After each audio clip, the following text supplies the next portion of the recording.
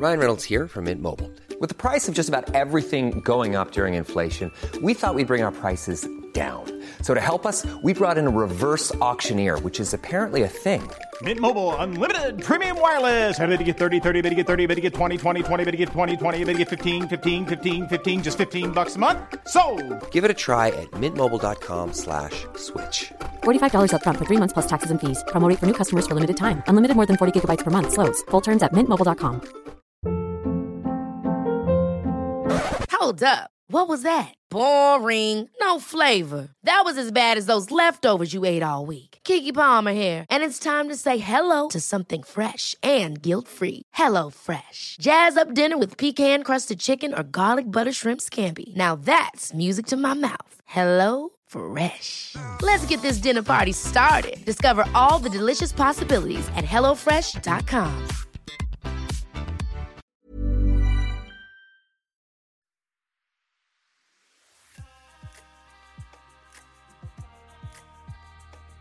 Welcome to Condensed Histories, the podcast that takes pop culture and reveals the real history behind it.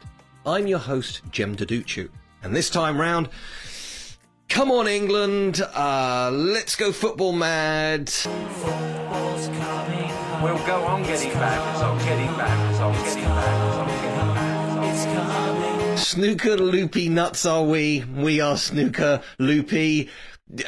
Cricket, what? No, sorry. I've got off already on a tangent. This time round, it's the World Cup, okay? The World Cup. Why am I doing it now? Because unless you're under a rock or American, it's the World Cup. Every football team will be playing football several times and in various combinations. If you can catch all of that football here, where we'll be showing all the football all the time. So it's a really interesting chance to talk about its history because, believe it or not, the history of the World Cup is almost 100 years old, even though, technically, the first World Cup sort of happened in 1930. More on that in a moment, but where I want to start off with is my slightly glib comment about America. And I can prove to you that the Americans aren't really interested in the World Cup, because at the time of recording, it's not finished yet. I can't tell you who's going to win the World Cup. Football's coming home. We'll go on getting back, it's on getting back, it's on getting back, it's on getting back, it's coming. But on Monday, November the 21st, that was the day that England had their opening match, and they won it 6-2 against Iran. And also, America played Wales. Ended up being a draw 1-1. But I was doing online work with a company that has multiple offices around the world, 3 of which are in America. And because of the time differences, I was actually working with that group, the 3 offices in America, that's New York, Chicago, and LA. These are educated people who deal with the whole world, but they are also proud Americans, and they had no idea that A, America was playing in the World Cup, B, that the World Cup was on, or C, they might want to switch on their TVs in an hour or so from the time that I was talking to them, for them to see if their team was going to do well or not. And I just want to start off with one of the strangest things about 20th and 21st century culture, pop culture, if you will. Because if we're going to talk about the greatest influence on the world stage in terms of pop culture, if you go back to loads and loads of the episodes that I've already done on this podcast, you'll notice a lot of them are American. Why? Well, when it comes to world music, it's the US. The whole world looks to the US. At number 2 is Britain, punching above its weight, quite frankly. But, you know, the Rolling Stones, the Beatles, your Duran Durans, your Ed Sheerans, your Adeles, you know, we keep pumping out groups and artists that can fill stadia, whether we're talking about London or New York or Rio. Anywhere in the world, people like British music, but there can be no doubt that you've got your Elvises and Taylor Swifts and all the different rap artists, etc., your Beyoncés, etc. Britain's big, America's bigger. So in terms of the world of music, America is number one on planet Earth. Well, I love America. Then let's look at things like movies. I've certainly done plenty of stuff about TV and movies, and almost all of them are American, or at least American money making them. They may not always star Americans, but basically they're coming through the major studios in America. Your Sonys, well, I know they're Japanese, but they have a whole American division. It's not all in Japanese, okay? And Warner Brothers and MGM and more recently the likes of Netflix and Amazon Studios, etc. So yeah, all of this is American, and when we look at the world's biggest grossing movie of all time, it's Avatar. American. Although the director is actually Canadian, and the main star, the man who plays Jake Sully, he's Australian, but you get the idea. Probably just talking to a tree right now. Hollywood is American. We can all agree on that. So yeah, when it comes to movies, actually the country that produces the most movies is India, but the Indian movies don't travel around the world quite as well as the stuff from America. Then if we look at the world famous brands just out there in terms of things like fashion and food, we don't think they're necessarily the best at these things, but there's no doubt that McDonald's, Coca-Cola, Levi's, these are world-dominating brands. We want to go into technology, it could be Microsoft, it could be Apple, etc. So, yeah, America is everywhere around the world. You have people who hate America, yet they might be wearing an Apple Watch or something like that. It's fascinating to me how people don't even necessarily think of McDonald's as being particularly American. Mackie D's, as it's referred to in England, it's where kids go to after school to grab some food. They're not praying to the altar of Americana. They're just hungry, and it's relatively low cost, and it's really easy, and it's very child friendly. So that's why they do good business. So with all that to one side, of course, you might see where this is going. Where's the sport? If America is so dominant in all these other things, why isn't the whole world wrapped up with the Pittsburgh Steelers or the Pittsburgh Penguins, as Jen suddenly, I'm clearly obsessed with Pittsburgh, or the New York Giants, or the Chicago Bulls, etc. You know, the big sports in America is what they call football, what the rest of the world calls American football, and baseball, and basketball. And look, there are a lot of fans of these things around the world, particularly basketball, because it's quite fast-paced. What's going on here? Why, Michael? I thought you'd never ask. You see, these aliens come from outer space, and they want to make us slaves in their theme park. What do we care? They're little, so we challenge them to a basketball game. But then they show up, and they ain't so little. But there aren't as many fans of basketball around the world as football, soccer if you're American, by comparison, globally. Why? And I was talking to a very smart friend of mine, and he has a hypothesis that I don't think he created, but he was reading about it, and I really like it. And the reality is this: when it comes to sport, it's all about the moments. And because of the time differences, I am not going to get up at 2 o'clock in the morning to watch the Dallas Cowboys play the LA Raiders. It's just not worth getting up at 2 a.m. for. And also, American football matches go on for so long. I wouldn't mind if you wanted to go fly kites with Sheldon. No, I'll watch the end of the game. Besides, there's only 3 minutes left. Until halftime. This is just half? So the argument is, if it's not live, people don't care. So from the point of view of the rest of the world, particularly Europe, where traditionally a lot of money's been sitting, or indeed if we go into Asia, places like Japan, it's so far away from America. It's like, well, I'm not going to get up super early to watch a sport I don't know anything about, so it never kind of catches fire.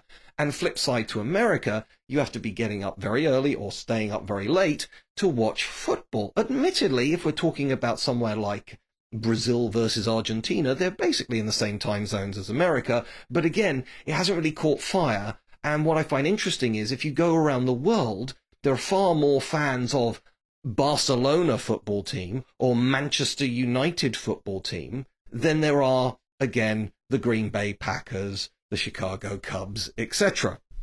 So yeah, America, because of its time zones, means that you're going to have to pre-record this stuff. And For starters, for most of the 20th century, it was basically impossible to pre-record this stuff, and that's even if it was on TV.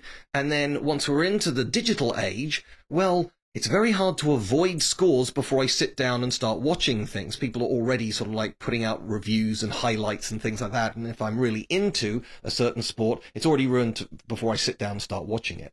That's why America doesn't care about the World Cup, but the rest of the world absolutely does. Second only to the Olympics, the single biggest viewing event on planet Earth is the once every 4 years kind of event of the World Cup. And so let's go through the history, because again, I've read these rather interesting articles as we go into the Qatari World Cup of 22 about how football is such a huge stage that it's actually been involved in terms of nation building and indeed brand recognition of certain countries around the world. And I don't disagree with that. I think that's really quite powerful and logical. And I'll come to the biggest name. And as I'm saying that, what is, I'll just put this out, see what's in your head. When I say, what is the biggest international brand, nation country? So again, I'm not talking about your Liverpools or Bayern Munichs or anything like that. I'm talking about countries. When I say sort of World Cup winners, sort of incredibly impressive teams, what number one country springs to mind? Because I'm guessing you're going to agree with me, but we shall see. Let's get into the meat of all of this. So during the 2008 Olympics, there was this stuff in China about how China invented football because there was this early medieval manuscript that mentioned kicking a ball. And if that keeps China happy, that's fine. But nobody seriously thinks that China invented the modern sport of football. The idea of kicking a ball, I'm sure, way predates that scroll, as little kids were kicking, toads around in the Stone Age or something like that. Kicking things is a very natural human reaction to stuff. Yeah, good for you. But the reason why we all know that China didn't invent the modern game is if you fast forward to, let's say the year is 1850, China wasn't covered in football fields and everybody's playing football. Indeed, today, considering it has the world's largest population, China isn't even close to being a global power in the world of football. That's other countries. Clearly, the modern sport of football, with the modern rules, emanates from England. Football's coming home. We'll go on getting back, it's on getting back, it's on getting back, it's on getting back, it's coming. That's where it is. In the late 19th century, and indeed as the British Empire spread, football fans started going around the world and setting up teams. One of my favourite examples of that is you've got Juventus in Italy, a very famous team there. They've got, hang on, I might be getting this wrong. I might be shouted at now by fans. Either it's Juventus or it's AC Milan. I cannot remember which. I'm pretty sure, as I'm saying it, I'm pretty sure it's AC Milan. Somebody's going to kill me for this. But anyway, the point is this. Why are they playing in black and white stripes? And the answer is because that's what Newcastle was playing, and the people who introduced the football to the Italians had some they were Newcastle fans, they had Newcastle kit, and so that's clearly what the kit you play to play football. So that would be an example. Hello everyone, this is Greg, who does all the editing on these podcasts. I don't know a lot about football. However, I did spend nearly a decade living in Turin, the home of Juventus, so I can confirm that the black and white kit is worn by Juventus and not Milan. Again, I've kind of undercut myself by going, is it Juventus, is it AC Milan? But the story itself is true, and you'll find multiple examples of this. I happen to know that Argentinian football, Argentina for many years really admired Britain, and so it was picked up. It was seen as a very British thing to do, and British things were de rigueur in the late 19th and into the 20th century, and so that's why Argentina started playing football as opposed to baseball or something like that. So, when did it all start? Well, the very first international match was between England and Scotland in 1872. Indeed, nowadays, the World Cup is run by this organisation called FIFA. A bit more about them in a moment. But first of all, FIFA is based in Geneva. That's nowhere near England. Why is FIFA sort of got all these people like Sepp Blatter in the past running everything, Jules Rimet? These are not English names. And the reason for that, it's been explained by FIFA in other countries as arrogance on England's part. But the reality is that's the classic example of looking at history the wrong way round. If the year is, let's say, 1920, Britain's got the world's largest empire. It's just won a world war. And it's football mad. Where are the best football players in the world? In Britain, I'm going to say. And regularly you get Scotland, England, Wales, Ireland playing against each other in international matches, and it's the best in the world. So why do we need to join this other organisation on continental Europe? And so it wasn't so much arrogance, it was more a case of irrelevance that was going on. And indeed, FIFA was so irrelevant that while it was founded round about 1920, it actually said, now the very first World Cup on its own, organised by FIFA, was in 1930. But here's the thing, football was being played internationally in the Olympics and had been done pretty much since the invention of the modern Olympics.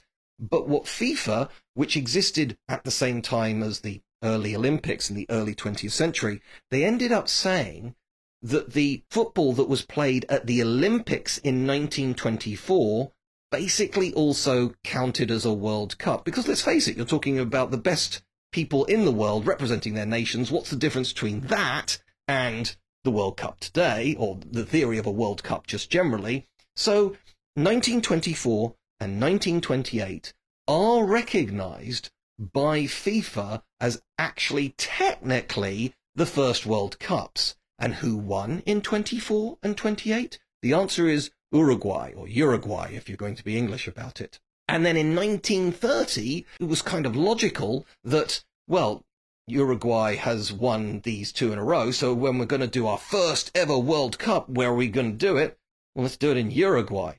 And guess who won the first World Cup?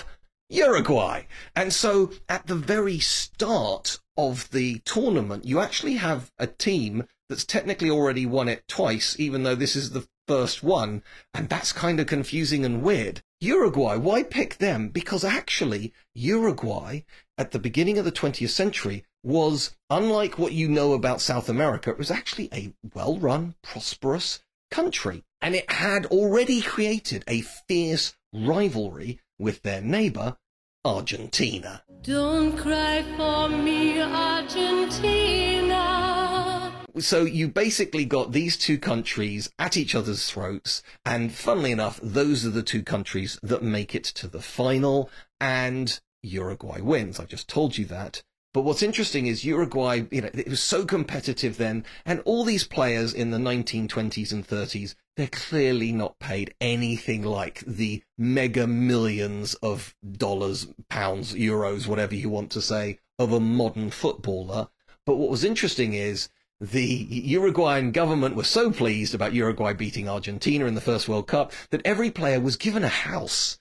And I don't care where you are in the world, that's pretty amazing. That's, that's really, really cool that, they're getting that much money or assets, let's say that. That's how the World Cup kicked off, and that's not the world's worst way to start it.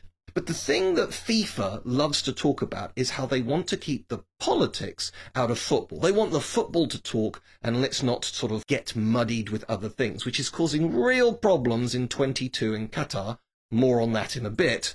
But it's always been there. As I've said, once you've got nations pushing against each other, then you're starting to apply the kind of like national pride and all this kind of whipping up of frenzy, etc.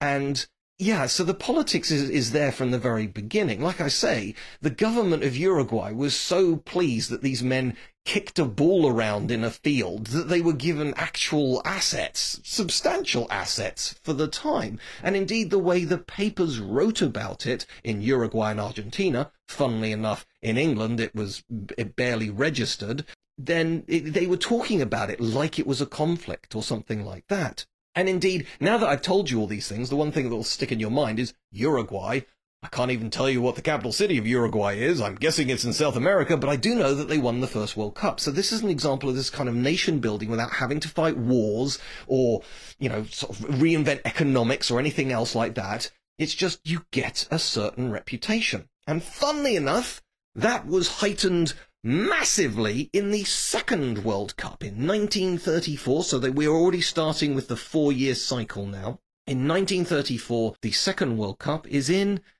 Italy. And unsurprisingly, Uruguay won it because it was in Uruguay. Second one's in Italy. Guess who wins it then? But the important thing, though, in this particular situation is that we are talking about Mussolini's Italy. And so Mussolini, around the World Cup, was whipping the country into a frenzy. This is a bit like the sort of like Aryan supremacy of Hitler. Don't forget, Mussolini came on the scene before Hitler. Sort of Hitler, in a way, at the beginning of his career, looked up to Mussolini and then surpassed him in every possible negative way afterwards. But anyway, the point is that if you went to the World Cup in 1934, there's no doubt, there's no hiding that this is a fascist regime, that everything is around the sort of like the glory of the organization, and the individual is being crushed by the whole, the nation. Not a very pleasant environment, not a very pleasant surrounding, and very much the opposite of what we are being told the World Cup's all about. But from pretty much the very beginning, it was there. The politics was there on the pitch in 1934. So, after the fascist football of 1934, we go to France in 1938, which is the first time the host nation doesn't win the World Cup. But clearly the storm clouds of war are gathering on the horizon and all those cliches. So, funnily enough, the 42 one doesn't happen, nor does the 46 one, as everyone's trying to recover. Obviously, the Olympics actually happen in 48, so that gives you an idea of how long things have to sort of quickly recover after the World Wars. But we then go in 1950 to Brazil.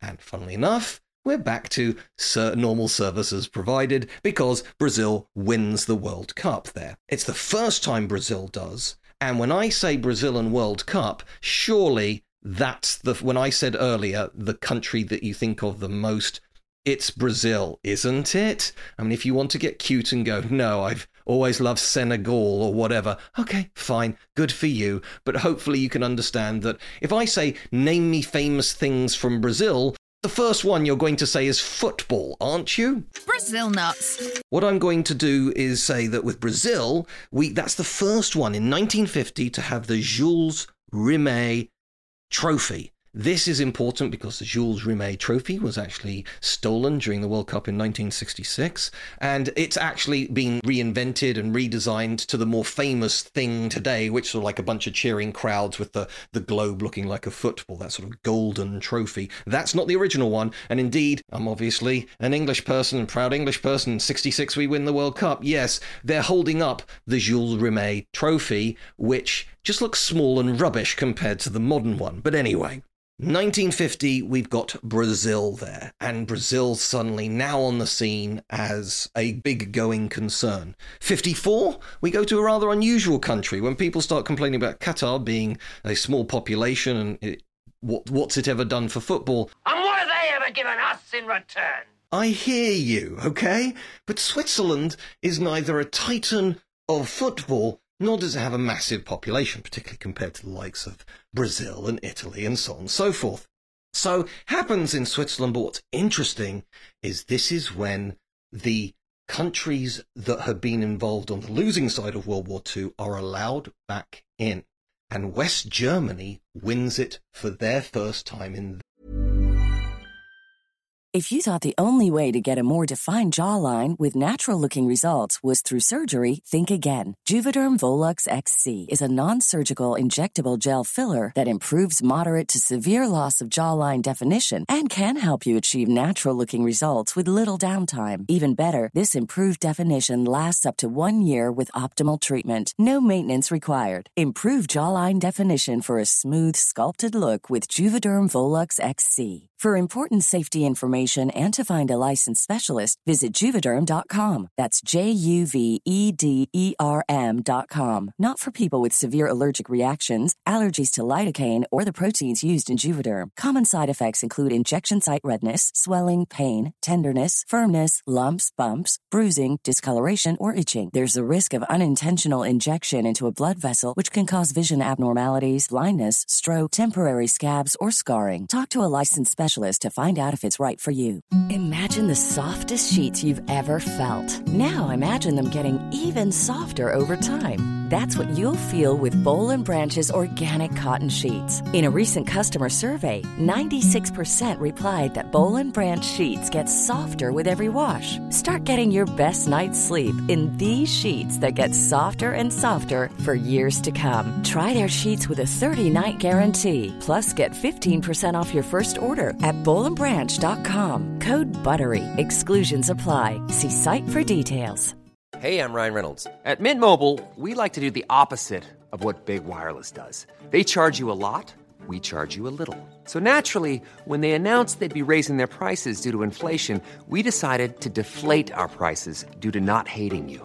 That's right. We're cutting the price of Mint Unlimited from $30 a month to just $15 a month. Give it a try at mintmobile.com/switch. $45 up front for 3 months plus taxes and fees. Promo rate for new customers for limited time. Unlimited more than 40 gigabytes per month. Slows full terms at mintmobile.com. Millions of people have lost weight with personalized plans from Noom. Like Evan, who can't stand salads and still lost 50 pounds. Salads generally for most people are the easy button, right? For me, that wasn't an option. I never really was a salad guy. That's just not who I am. But Noom worked for me. Get your personalized plan today at Noom.com. Real Noom user compensated to provide their story. In 4 weeks, the typical Noom user can expect to lose 1 to 2 pounds per week. Individual results may vary. Their history. And it's controversial. There are a lot of people who think that the Germans act in an arrogant and unsightly manner, but at the same time, hey, they won. But there was some real tension there about what was going on. Indeed, there was some writer saying, this is only 9 years after the war, why are we even letting them play? And, why are they sort of like lording it over them? Apparently there was some references to them singing the banned version of their national anthem and sort of like various fascist elements to it. In other words, some of the nasty elements of football that are kind of still there. So again, you want to talk about politics on and off the pitch? It's always been there with the World Cup. Don't worry, I'm not going to do an in-depth of every single one. I'm going to jump on to 1962, where it's in Chile. And what's interesting there is it's kind of one of the dirtiest World Cups. Perhaps the most famous game is between Chile and Italy. It becomes known as the Battle of Santiago. That's not a good sign when a football match is renamed a battle. The game you're about to see is the most stupid, appalling, disgusting and disgraceful exhibition of football possibly in the history of the game. To give you an idea, by the end of the match, 2 players have been sent off, there have been physical punches thrown in the match, and the police have had to separate the 2 teams at times. Absolutely unacceptable. Whatever happens in a modern World Cup, it's very unlikely to get that far or that extreme. That's what happens there, and funnily enough, we're in South America again, and Brazil wins. Then we come to 66 being hosted in England. Interestingly, with the English World Cup in 66, that's the first time a mascot is created for the World Cup. So if you like, we're getting more into the modern world. And if you're English, you know that England wins. And that's the last time we've actually done any winning in the World Cup. 30 years of hurt, never stop me dreaming. 70, it's in Mexico, and the critical thing there is it's the first time the World Cup is televised in colour. And so for a lot of the world, you get to see this bright, vivid, sunny Mexico. You get to see the Brazilian team, including Pelé, who's already been playing in multiple World Cups. You get to see him with wearing their bright yellow, or gold, as it's not gold, it's just a bright yellow and green, or blue, sorry, I should say, shorts. And they just sort of pop out the screen. And for many people, they say that the 70 World Cup is the first modern World Cup. And I don't disagree with that. I'd love everybody to think that it was 66 with England. Like I say, they invented the mascot side of things. But if it's being filmed around the world in black and white, it's very much of the old ways rather than of the new ways.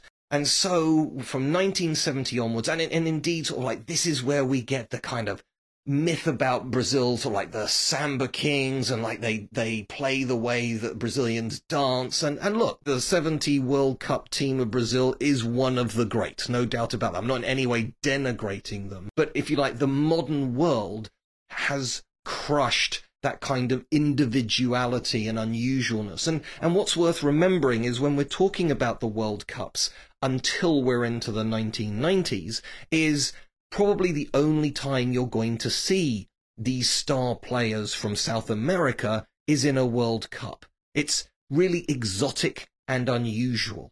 Whereas today, most of the Brazilian team is plying their trade in Europe. So you got someone like Gabriel Jesus. He plays for Arsenal, which I'm in London. Arsenal's a team in London, for example. So if I really wanted to see him pretty much every other weekend, I just sort of get on a tube train and I can see him. Suddenly, he's a very good player for the record, but in terms of the luster and unusualness, and of course today, we can just watch video after video of all the times an opposing team is going to play, be it Manchester United or be it Brazil. We can just keep watching the video. So this sort of surprise tactics, people can sit there for hours trying to work out how to neutralize that. A little bit more on that towards the end of this podcast, okay? So, as I've said, we're in Mexico and Brazil wins. Then, again, sort of fast-forwarding a bit because you probably don't want the sort of thrashing it out on every single occasion. We've got 82 in Spain, another occasion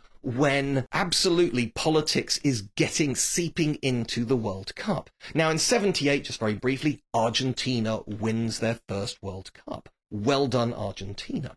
In 1982, Argentina are the people that everybody's expecting to win the World Cup. And they've got this bright young player who looks like they're just taking the mantle of Pelé and putting it on his own head, this legend called Maradona. But in 1982, Argentina invaded the Falkland Islands, Las Malvinas as they call them. We are here because for the first time for many years, British sovereign territory has been invaded by a foreign power. After several days of rising tension in our relations with Argentina, that country's armed forces attacked the Falkland Islands yesterday and established military control of the islands. And what happened was Argentina at the time, and going back to 78 just very, very briefly, the World Cup was held in 1934 in a fascist dictatorship. Italy, Mussolini. In 1978, it was held in a fascist dictatorship. Well, in Brazil, it was held in a fascist dictatorship. Well, maybe not fascist, but definitely a dictatorship that killed some of its own population. And it's the same thing in 78 in Argentina with the military junta, or junta.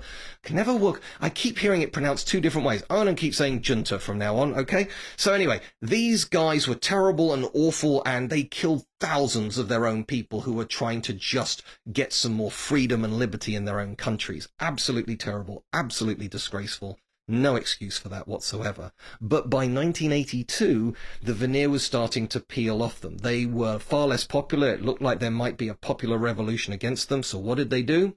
They decided to do the one thing that everybody in Argentina agrees on, that the Falkland Islands, and that's what I'm going to keep calling them, are definitely Argentinian, and then they invaded the Falkland Islands, which are thousands of miles away from Britain, but are technically a British territory. Well, there's no technically about it. They are. And this surprised Britain, and Britain unbelievably came up with the plan. You've got the first female prime minister, you've got Britain in recession, the islands have already been taken by Argentina, you're going to have to go from the North Atlantic all the way to the South Atlantic. It's also in the Southern Hemisphere, so winter is on its way. In the middle of winter in the Falkland Islands, it's not that far from the Southern Antarctic Circle. Everything says logically, Well, Argentina's taken it, well done. But unbelievably, Margaret Thatcher decided to send an armada, which was so patched together, the main troop ship was just a cruise liner that was renamed and sent south. There were also aircraft carriers, and the SAS were involved, and it was a whole genuine war. The Falklands War lasted for months, not years, and everything I've just said, unbelievably, the British managed to get this convoy, which was under missile attack and potentially under other threats as well from the sea.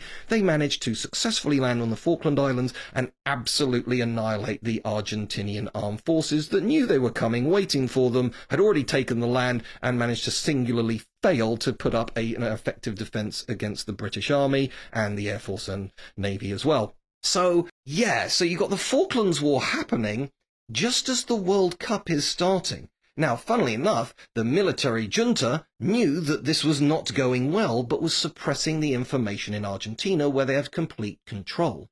But from the perspective of Maradona and the rest of the Argentinian team, they arrive in Spain in 1982 to find out that the war is going really badly. They have been told, it's fine, it's going great. And then they arrive in Spain, it's like, you do know it's about to collapse. And literally a couple of days into the World Cup, Argentina surrenders. So, while Maradona is absolutely in his prime, the Argentinian team, for all logical reasons, should be the favourites to win, absolutely collapse. You know, there are bigger things going on in the world, and so Argentina just don't play very well in that one, and so they ultimately lose in 82. I mean, they don't even make it through the group stages. But good news, the next time we're back to Mexico in 86, and this time round Argentina does indeed win. And it's actually the match between Argentina and England, and what was interesting is if you listen to the actual people who played in the match, everybody knew that both their countries would be talking about the war. This is only 4 years later, after all. And so the pressure was on by everybody else, but in terms of the actual players, they were treating it just like a match. And the England-Argentina match is considered, from 86, is considered one of the most classic games ever in history for two reasons, and they're both to do with Maradona. First of all, Maradona is not a tall man, and he ends up scoring what's pretty obviously a handball. Obviously, if you touch your hand with the ball, it does not count as a goal. And yet, for some reason, even though Maradona's sort of like leaping up against some very large back defenders of England who are like 6-footers kind of thing, somehow, miraculously, he manages to head, i.e. hand the ball into the goal. The goal is given.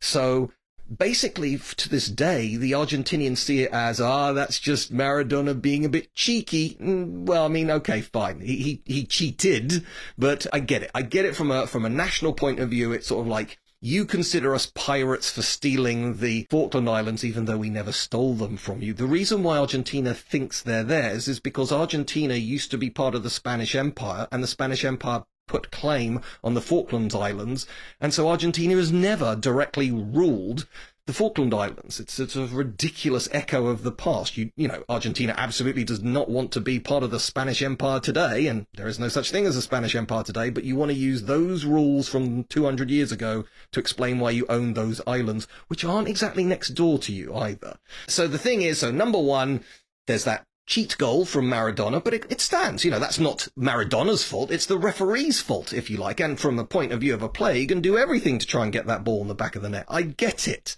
But the second reason is the second goal from Maradona, where he dribbles from basically the halfway line and he beats 5 England players to slot it in, and many people consider it the greatest goal in World Cup history.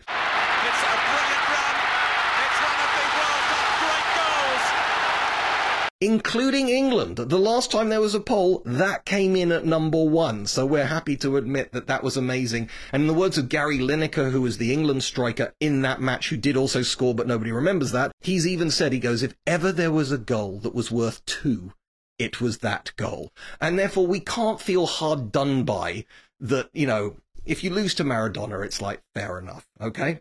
So, again, I'm going to sort of like keep fast forwarding. Don't worry about that. And actually, I'm going to fast forward quite a lot now to the year 2010, when there was the decision.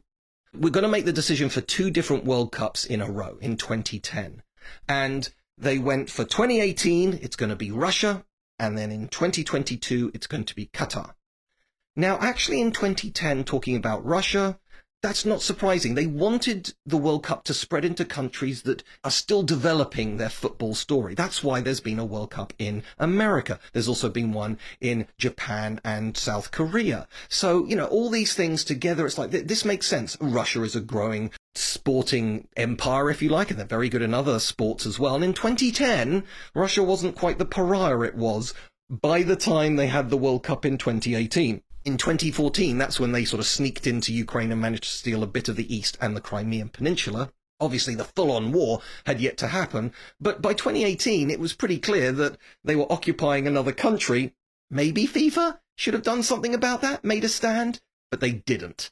And what's interesting is, again, 2010 is when the decision for these two things were happening, but by now FIFA was almost a laughing stock of how arrogant and corrupt it was. Do you want proof? Okay, well, how about in 2014? Two things happened in 2014 that kind of prove this point. Number one, there was a World Cup in Brazil again, but actually that had mass protests. You know how much Brazil, I've explained to you how much Brazil loves football. So for Brazil to be protesting against the World Cup in Brazil tells you how strongly people felt. But the reality was Brazil in 2014 was an economic mess, and the argument was pretty logically, why are we spending billions on a World Cup, which could be quite easily run in another country? Why can't we spend those billions on improving the favelas, or security, or healthcare, or infrastructure, or anything other than more football pitches? Fair point. However, that World Cup went off, and it went off well. Also in 2014 is another example of how, basically when it came to this decision in 2010 about Russia, there's a logical sense. You can argue maybe they didn't have to bribe their way to get it. Possibly they did. I can't make any specific claims because there's been various comments about this. But for Qatar has a population, an actual domestic population of 300,000. Going back to Newcastle, that's Newcastle. Newcastle's never going to win the World Cup, but Qatar did. How? It has no long history of football either. And also it was going to run in the summertime, and apparently they were going to run these massive air conditioning units to allow things to happen in the summer, because all of the World Cups happen in the summer from the Northern Hemisphere's perspective. So I'm talking about July, August, okay? In the end, they had to concede that that was physically impossible because Qatar's basically a peninsula off the Arabian Peninsula, and no, it gets to 50 degrees in the summer and no amount of air conditioning is going to change that. It therefore became the first one to run in November and December. It just shows you the wild corruption going on. I'll come back to Qatar in a moment. But also in 2014, just to prove how corrupt FIFA was, they had so much money sloshing around that, oh, by the way, for the record, the FBI have also officially said that Qatar bribed FIFA officials to win the World Cup. So that's the FBI. And as again, Americans don't care about the World Cup. So yeah, I will take the FBI as being almost a neutral party in this situation. But in 2014, there was a movie about FIFA funded by FIFA. Bear with me on this. This is not the story of the great players of the World Cup, your Pelés and your Maradonas. No, this is the story of the creation of FIFA. You know, a governing body, the sort of thing that everybody wants to see a movie about. And money was spent on this. To give you an idea, the top three names in it was Gérard Depardieu playing Jules Rimet. You got Tim Roth playing Sepp Blatter. Please, find a photo of Tim Roth in 2014 and then find a photo of Sepp Blatter and you'll realise that is very complimentary to Sepp Blatter. And then Sam Neill playing João Havelange. I accept my defeat. My sympathies. But it must be some comfort, at least, to know that you would be honorary president for life. Possibly. Pity it wasn't a fair fight. And so, yeah, so Sam Neill, Tim Roth, Gérard Depardieu, if you heard that those three people were in a movie, it's like, yeah, it's going to be a good film. But the topic was basically the administration of a sporting body over the decades.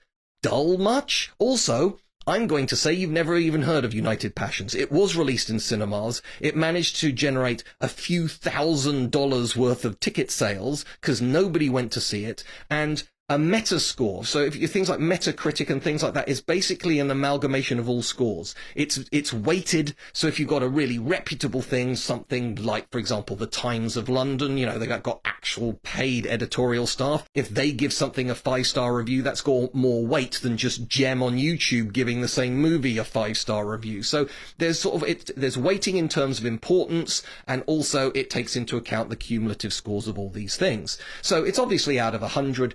It is the only Metacritic score I can find that's at 1.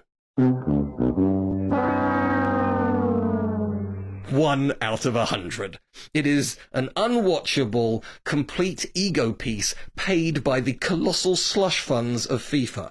Don't rent it out, because that means you're giving FIFA more money. Maybe, if there's one thing you should ever pirate, maybe United Passions, although do you really want to spend 2 hours of your time seeing how administration works down the decades? Ridiculous. Utterly ridiculous. So there we go. I've got one last bit to tell you, but just before I do, I'm going to say, as always, please click subscribe, please give us a review, please tell somebody about this podcast, or indeed check me out on Twitter. I'm at Gem Deduccio. I regularly post out, what's coming out this week, and, please, it'd be lovely if you could share. Thank you very much. See how long Twitter lasts. But anyway, we then come to Qatar.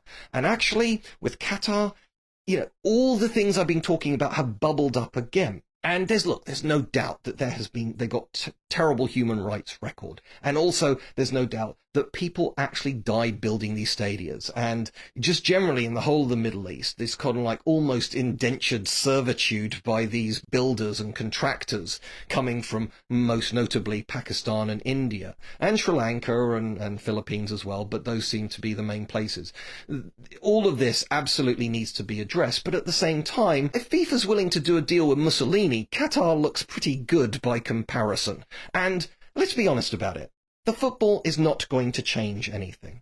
In the words of Gary Lineker, again, who I mentioned from '86 when he was playing, he's now a very talented presenter. He said, in direct quote, "I am in Qatar to report the World Cup, not support the World Cup." And I think that's absolutely fair. So we do need to call out Qatar, but it also leads to the slightly awkward question of is this cultural imperialism? Now, look, for the record, gay rights, absolutely. Women's rights, absolutely. But at what point do you have a right as another country to tell another country how to run? There's obviously history and culture to be taken into account. It's not comfortable for us in the West, but then again, they may not feel comfortable coming to us. And if we went to Russia, a country that was literally had invaded another country, Qatar, on the world stage, has done nothing wrong.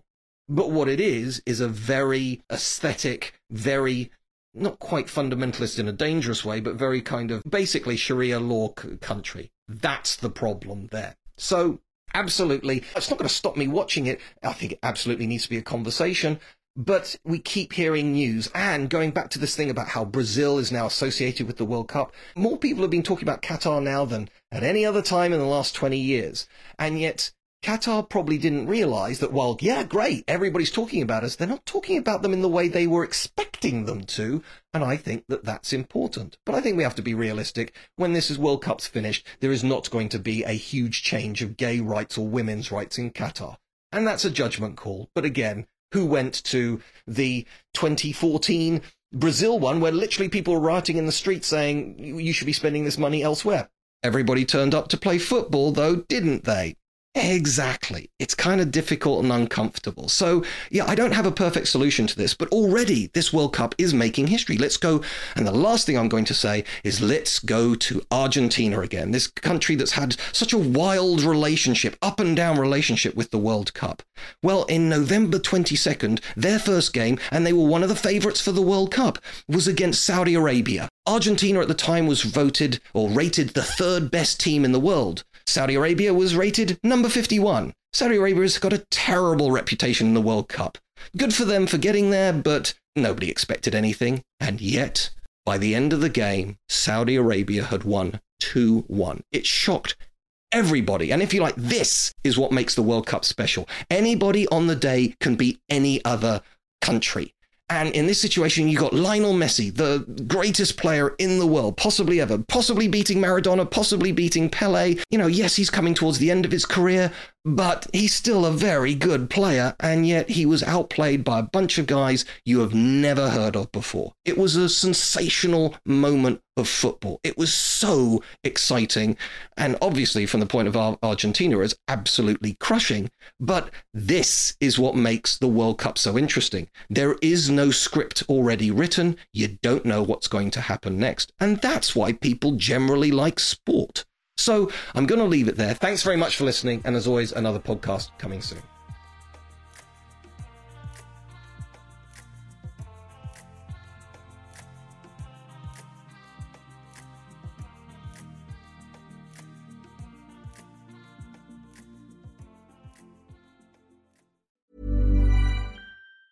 Ever catch yourself eating the same flavorless dinner 3 days in a row?